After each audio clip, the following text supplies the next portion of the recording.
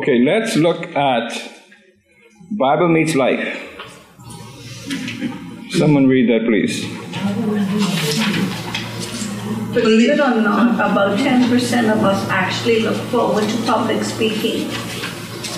At the other end of the spectrum, about 10% of us dread it to the point of great anxiety. The 80% of us left in the middle would rather not speak in public, but we'll do it if we have to. It's one thing when you've called on in a meeting to answer a question or give a brief report. We don't have time to get nervous. But if our boss tells us that we must make a major presentation in 3 weeks, we have plenty of time to think about it, and thinking about it makes us nervous. The nervousness is greatly multiplied when what we say carries significant consequences. Boldness in speaking does not come easy. Courage to do the right thing in a risky situation does not come easy either. Yet, in Esther, we see a woman who did both.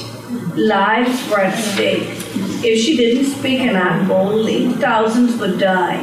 But if she acted courageously, yet blundered it, well, she would make matters worse. Okay. And what is the point?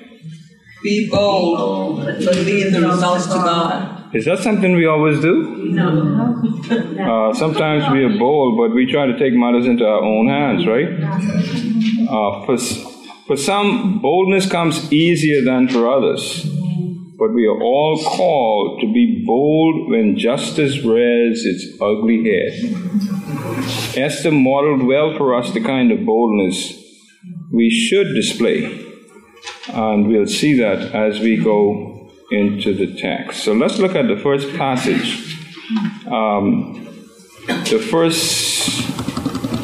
We got 7 verses there, but let's read the first 3 verses. On page 115. Just the first 3 verses.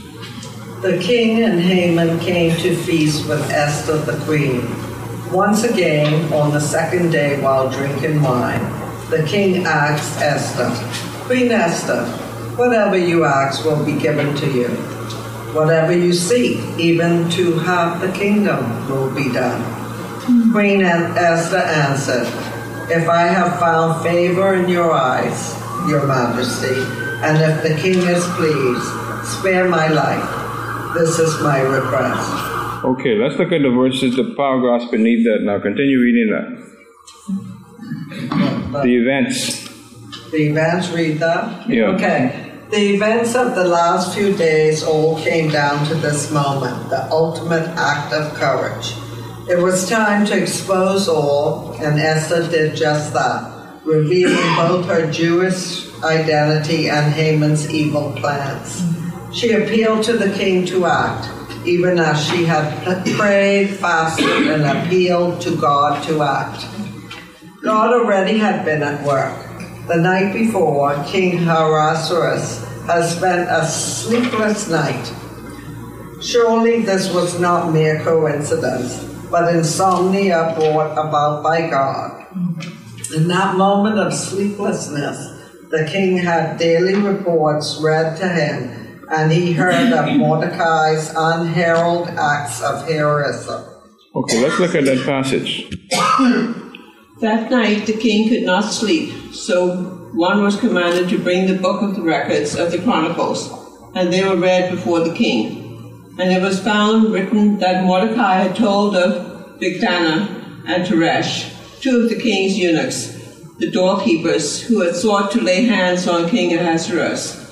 Then the king said, What honor or dignity has been bestowed on Mordecai for this? And the king's servants who attended him said, Nothing has been done for him. Okay, continue reading, Sister Virginia. Perhaps shamed by his failure to properly reward Mordecai, the king instructed Haman to honor Mordecai, the very person Haman despised. Wow. Okay, let's look at the rest of those verses.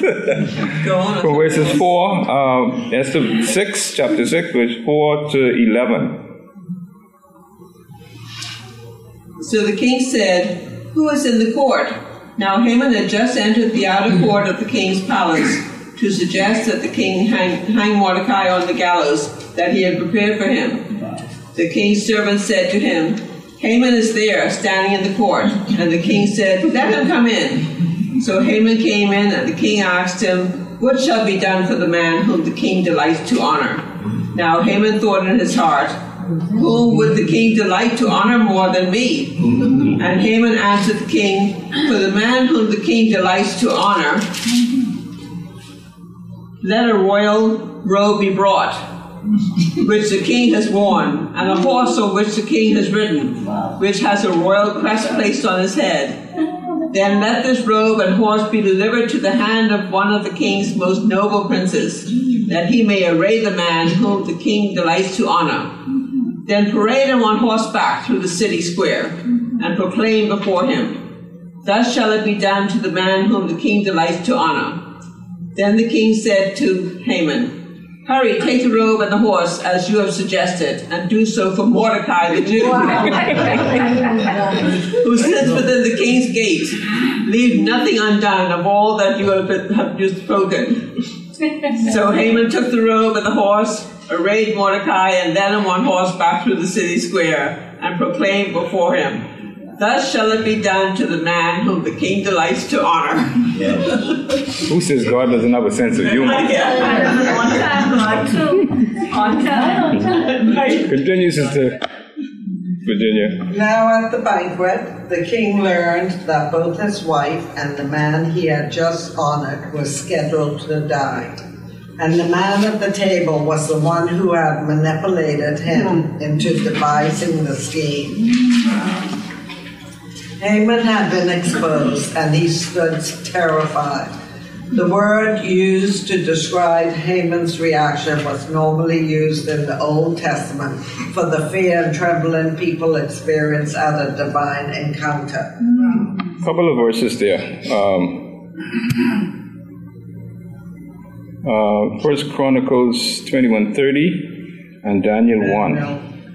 Any one of those verses? First Chronicles 21:30. But David was not able to go there to inquire of God because he was terrified by the drawn sword of the angel of the Lord. This is the same kind of fear that Mordecai experienced. And then Daniel 8:17. So he came near to where I was standing, and when he came, I was frightened and fell on my face. But he said to me, "Son of man, understand that the vision pertains to the time of the end." Okay, so that same kind of fear that we read in these two verses is the same kind of fear that that Haman has experienced. Continue, Sister Virginia. Haman knew he had just angered the most powerful man in the world, and he rightly trembled in fear. Esther exposed this dark deed with great boldness, but she also did it with wisdom. Number one, Esther didn't point the finger of blame at the king, though King Ahasuerus had unwittingly signed her death warrant. She appealed both to his innocence and his self-interest.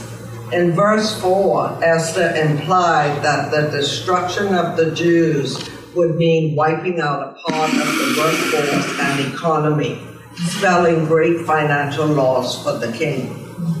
Number 2, Esther spoke on behalf of others. She didn't simply advocate for her own life. She spoke up for all her people. Esther entered into the suffering of her people. Esther could have caved to fear in that moment. She could have simply kept silent, turning a blind eye to the injustices in Persia against the Jewish people. But she used the opportunity before her to give a voice to her people. In the process, she gave us a great example of living out Paul's words. Don't participate in the fruitless works of darkness, but instead expose them. Ephesians 5:11. Christians also have opportunities to speak up against injustice. We may not have a royal title, but we all have voices. Some people may choose to disregard the injustices around them. Others may want to appear especially spiritual, focus only on sharing the gospel and getting people to heaven. I don't get involved in these issues. I just preach the gospel. But God calls us to look out for others. We have times we ought to pray and act.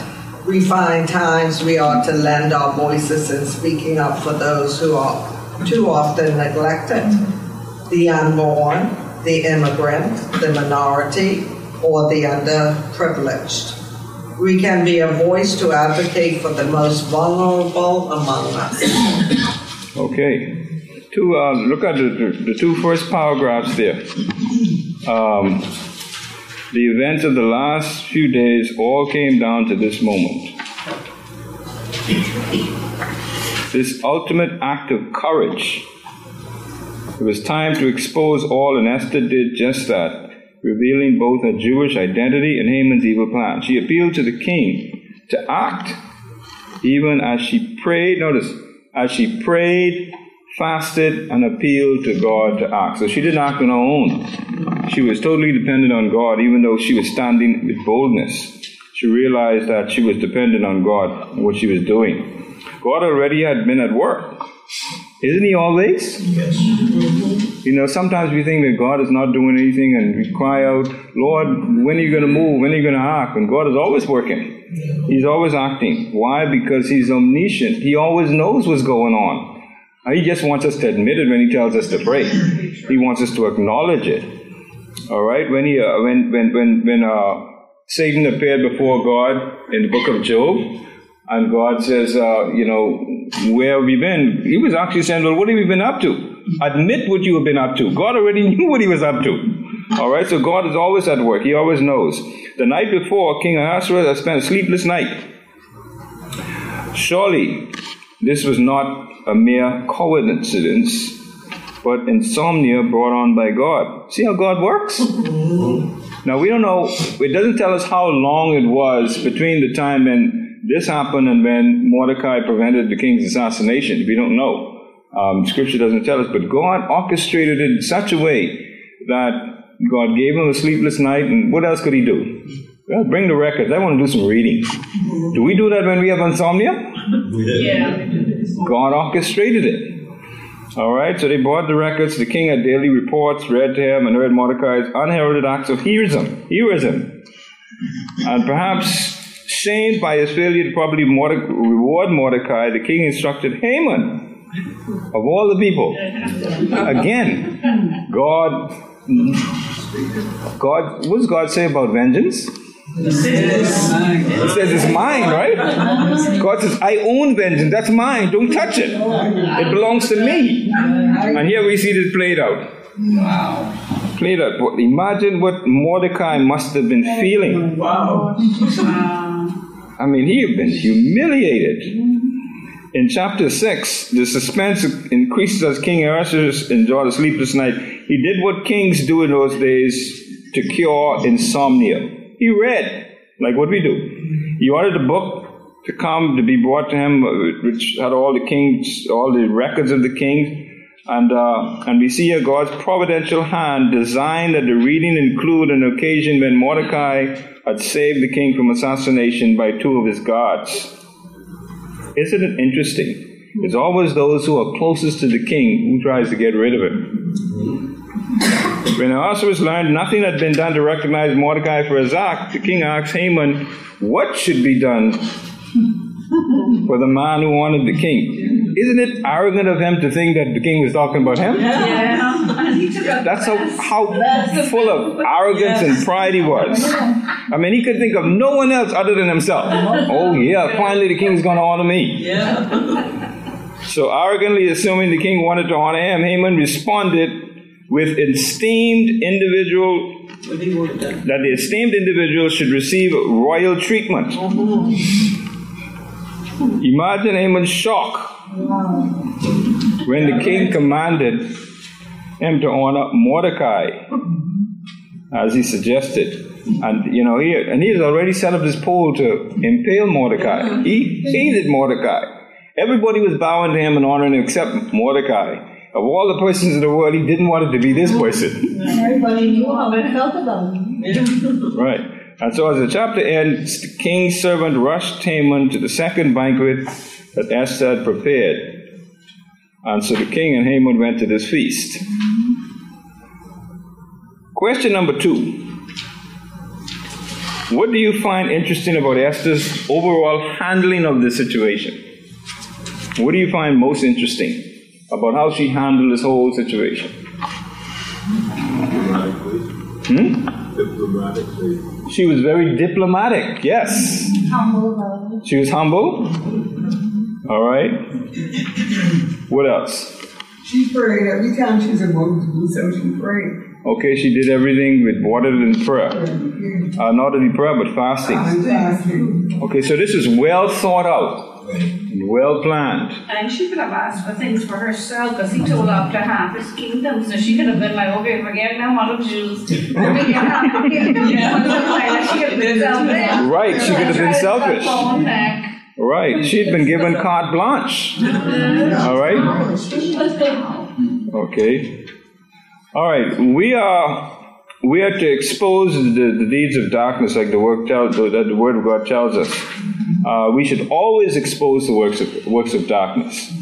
Okay, if we see it, we come across it, we are aware of it, we have to expose it. And the next verses, we'll see Esther continue to do just that. So let's look at the next passage, verses 4 to 6.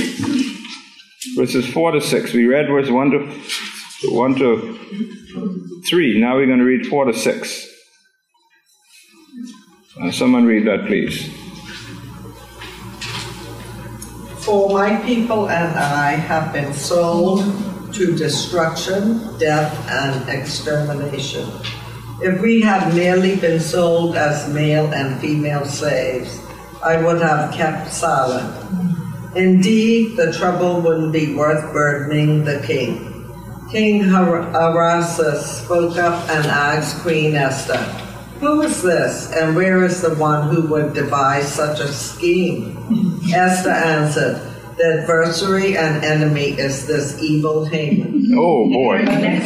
Stood terrified before the king and queen.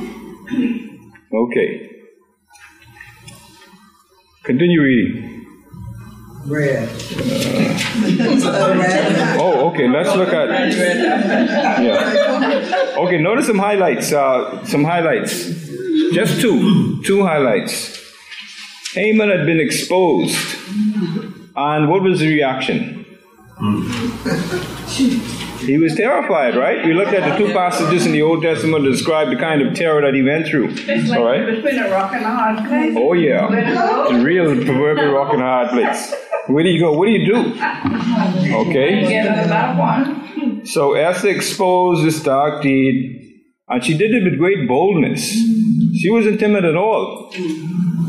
Okay, but she also did it with wisdom. She was wise about how she went about it. And then the second point is, we can be a voice to advocate for the most vulnerable among us as well. So Esther gives us an example of just how we can do that. All right? She gives us a blueprint. She serves as a model. We may know of individuals around us who are vulnerable, and they need somebody to speak up for them. Okay? Esther just gave us a good example and model of how to do that. Question number 3. What are some fears that often hinder us from speaking out against darkness around us? What are some of the things that we fear that prevent us from doing that? Well, she said, if I perish, I perish. Okay. So she knew that could have cost her life. Okay. Harm to ourselves. Okay, so we fear persecution. Right. All right, or backlash. Especially in the society that we live in and the kind of world that we live in. You know?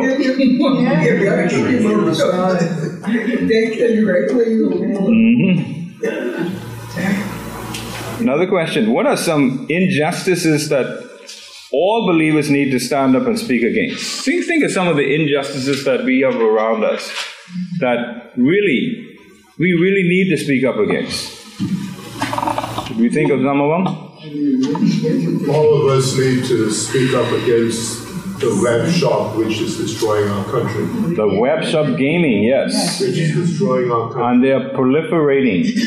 And there's supposed to be a law to keep them away from areas where churches and schools are, but they're exploding. They're all over the place. You know, but Marie and Charlie went to talk to the folks over there about this web shop. And you know, this is your mind your own business. Yeah. Okay, mind your own business. I don't know what we voted for. We don't. We don't. Okay, so you got a web shop there, and Calvary is here, and you've got the school over there, and then you get another school up the street, you know, and it's supposed to be no less than 100 yards or something like that from. Yes, yeah, right. But, you know, it's okay, so that's one of the injustices. What are some of the others? These forces, according to the law of the land, they always speak about we're going to have swift justice, but we haven't seen that yet. Okay, swift justice. There's supposed to be a program for that, but it never happens, right? Okay, what are some of the other injustices that we see, that we need to stand up and speak against? We got gaming, we got the law drags its feet when people... And then as a result of the law dragging in their feet, you have what they call vigilante justice. Okay, people are taking matters into their own hands. Many of the people who get killed on the streets, some of them die with ankle bracelets, many of them die because they're out on bail. So the justice system is slow, it creeps, it crawls. Brother Randy, I am sure that many of you will realize and knows this, but all through the world that I've read, there is no commissioner of police who is a native or who is a resident of the country or a resident where he lives, he becomes the commissioner of police. There is nowhere. The commissioner of police, let's say from Miami, will come from New York or California or some other place. The commissioners of police are not a resident of where he is being commissioner of police. Therefore, I would honestly say this, and I care less about it. The commissioner of police here should come from some Commonwealth country with senior men who can carry out, without favor to anyone, the law of the land. That used to happen in the older days, though. Yes, I know that. Many of the senior police officers came from other Caribbean countries. Right, but I'm still saying at the same time, it don't have to be from the Caribbean, it comes from the Commonwealth of Nations, Canada, United Kingdom, Ireland, etc., etc. And therefore, I think that you would have a better society here. Because don't care how you look at it, somebody in the police force knows somebody here. As the Irishman, he will tell you straight and plain the price is £5 or 6 months in prison. Long and short of it. Next case. But something has to be done, because I've seen experiences where persons would get a ticket for breaking the law. And as soon as the ink on that ticket isn't dry quick enough, they're thinking, boy, I wonder who I know in the police force who can get rid of this. You know, it happens all the time. But listen, we are amazed at these things. The Bible said, money answered all questions. You get money, every question is answered. That money, the promise, all good. The Bible said, money answered all questions. Money corrupts. Thank you. David Jeremiah. The love of money It's just is the root of all kinds of evil. We don't really enforce things, like the small things. You know what I mean? Sometimes you'll run a red light, the policeman right there. And he don't try to do nothing about it at all. They just basically let it happen. So that's that, and then other things happen.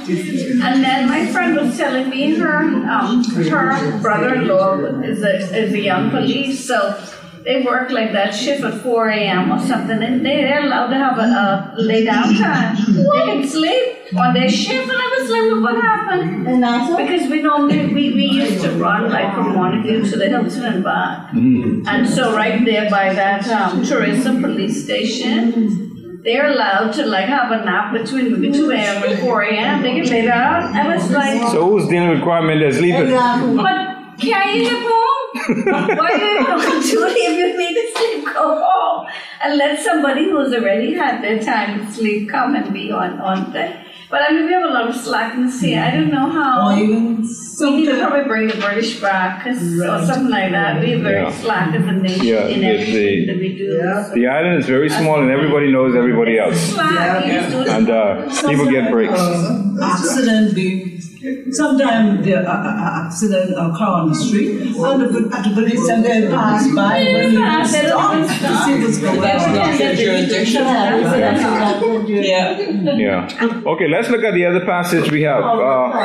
Chapter 7, verses 7 to 10. Chapter 7, verses 7 to 10. Let's read that. The king arose in anger and went from where they were drinking wine to the palace garden. Haman remained to beg Queen Esther for his life because he realized the king was planning something terrible for him.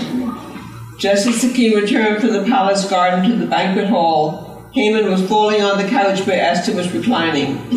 The king exclaimed, "Would he actually violate the queen while I am in the house?"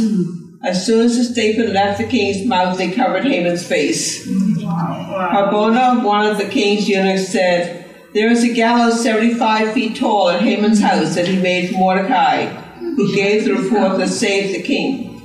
The king said, "Hang him on it." They hanged Haman on the gallows he had prepared for Mordecai. Then the king's anger subsided. Okay. You did one grave, you did two. Okay, question number 4. Before we get to the comments there, look at question number 4. What are the practical consequences of leaving vengeance in God's hands? What are the practical consequences? He can do it better than you. I was just going to say that. Exactly. However, it could be done. Exactly. Look at how God orchestrated Haman's demise. Only God could have done something like that. Okay? Look at what happened. The king went out into the garden to catch his breath. Right? While he was out, Haman's begging for his life, and he trips.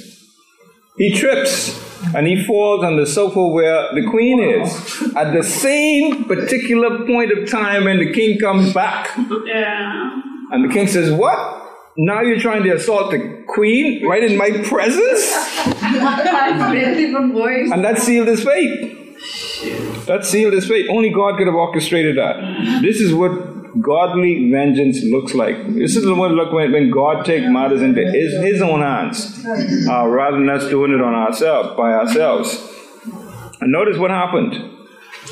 Everybody was conscious of the fact that Haman's days were ended. Because as soon as the king came in, and the king said, "What? Will you assault the queen in my presence?" The last word left out of the king's mouth, they covered Haman's face. What does it mean when someone's face is covered like that? It means that they have been sentenced to death. That's a sign that they've been sentenced to death. That's right. When you go into the kingdom and they cover your face, that's it. Your history. Wow. Okay, let's look at the comments there for those verses. Someone read that, please. Now that Esther had planned, prayed, fasted, and finally spoken up, what was next? She could do nothing but wait, but she wouldn't have to wait long. History records the king was well known for his temper. At times, he could be an unstable and vindictive decision-maker. Consider how easily he tossed out Queen Vashti because she refused to be paraded in front of others. Go on. Go on. And how haphazardly he signed on to Haman's genocide plan. Okay. That's the kind of person you do not want to upset. And in this moment, the king's anger surfaced. Let's not assume the king immediately knew what. Let's not assume the king immediately knew what to do. We've all had those moments when anger clouded our thoughts. Perhaps that's why the king left the room. He needed to get away from the man who angered him so that he could clear his thoughts. He had to make a decision nobody else could make for him. His advisors were all bereft of wisdom, and he couldn't ask Haman since he was the problem. Although the king had no human advisors to lean on, the sovereign Lord of the universe was not absent on that day. The king's heart is like channeled water in the Lord's hand. He directs it wherever he chooses. King Ahasuerus had a history of rash decisions, but in this moment he made the right choice. He put this enemy of the people to death, and soon he would empower the Jews to stand against those who sought to harm them. Now that he had been exposed, Haman rightfully feared vengeance. In desperation, he literally threw himself on the mercy of the queen. How ironic that Haman brought all this on himself because a Jew would not bow before him. Yet he now fell before a Jew. The irony continued in that the gallows Haman built to kill his enemy was used to kill him. Seeing people who are hurt, abused, or taken advantage of pulls at our hearts. We want to see the wrong righted, punishment delivered, and justice served. We do what we can on behalf of others, but we must leave any vengeance in the hands of God. God's justice will come, and not just against the Hamans in this world. In reality, we are all like Haman. At our core, we are dead in our sins and given to the temptations of power, lust, and greed. We are not the good and noble people we think we are. We are all sinful people deserving death. See Romans 6:23. Go on, right? Yeah. What does Romans 6:23 say? All have sinned and come short of the glory of God. For all have sinned and come short of the glory of God, right? We know that by heart, right? Okay, like Haman, Go ahead. Like Haman, we can prostrate ourselves before our king, begging for mercy for our sins and crimes committed against him. But unlike Haman, we have someone who is willing to stand in our place and face the judgment for us. Jesus went to the cross so that we could receive the mercy of God. What's more, by his resurrection, Jesus defeated the corruption that infects human hearts. As a result, we have life. All right, so a couple of points there that we need to keep in mind. History records that Ahasuerus was well known for his temper. He had a bad temper. At times he could be unstable and an unstable and vindictive decision maker. The second point we note is that the king had to make a decision nobody else could make for him. And then the third point is King Ahasuerus made a history of rash decisions. But at this moment, he made the right choice. He put this enemy of the people to death, and soon he would empower the Jews against those who sought to harm them. The last question, number 5. Where do we have opportunities to be bold about justice in our community? Just think of one place where we have an opportunity to be bold about justice in our communities. Anybody? You're speaking about justice right here now. One, Aubrey, we mentioned the web shop. Is that the major one? No, one of them. Or is there others?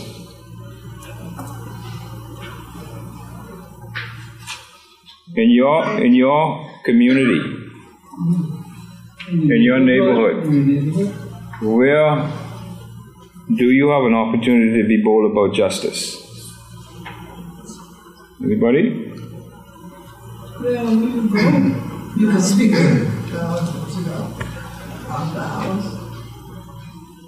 Okay. I turned down a Bahamas government project recently. Going back to 2003, I was the space planner for the Ministry of Education head office on Thompson Boulevard. Mm-hmm. Then the head of the scholarship division Mr. Reginald Saunders. He was in charge of the scholarship division. And having successfully done that project, I was still obeyed back then.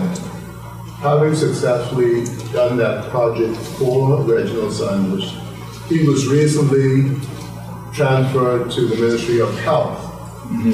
That's at the building on Reading Street. Every 10 years, the Bahamas government would give me a project, whether it's F&M or PLP, whomever. So Reginald Saunders, having been transferred from the scholarship division to Reading Street for 6 months at the Ministry of Health, he called me and he said, Mr. Edgecombe,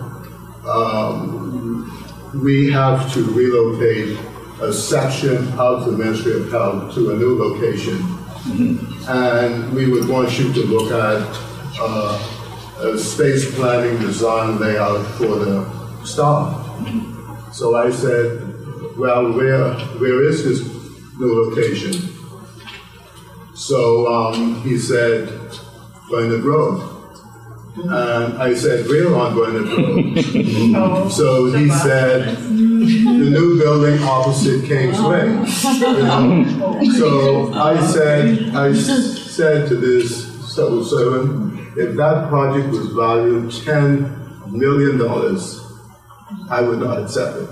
I turned it down. I said, I cannot see a country where our citizens voted against gambling 35-3 in a referendum, and 3 referendums, the citizens of this country voted 3 times. First time it was 35-3. Second time it was 35-3. The good Lord have a sense of humor. And on the last election, the result was 35-4. The added seat, God threw that back in the government face. The result was still 35-3. So I said, I cannot accept a project where I am further enhancing something that my heart is totally against, fleecing off the poor, increasing poverty in our country. I did not accept the project, and I turned it down. Amen. Praise the Lord. But that's one way we can stand up against injustice. Okay? When we are evidently aware of what's going on, we can stand up for it, regardless of what it may cost us. Okay, let's look at how we can flesh this out. Page 120. What steps will you take to stand up for others? Choose one of the following applications. Pray, like Esther did. Ask the Lord to reveal ways you can use what He's given you, your time, possessions, influence, and position to speak out against evil and injustice in our society. And that's what Brother Edgecombe just talked about, what he did. And then we can look. Do some research into opportunities in your community to help fight justice. And you can always find those. And then act. As a group, prayerfully consider what you can do either through your local church or a trusted local organization to help make a difference in the area God is calling you to serve. Okay, and that's something we can do as a group. If you think there's something that we can do as a group in our community, we're doing a lot now through Care Kitchen and Operation Inasmuch. Probably there's something else. You may not be a skilled public speaker, but all of us have been given a voice that God wants us to use to be salt and light in this world. Be bold, but leave the results to God. Let's not be hindered by what the results might be. In other words, be bold and do what you need to do and let God handle the results. So be bold, but leave the results to God is our point today. Amen? Amen.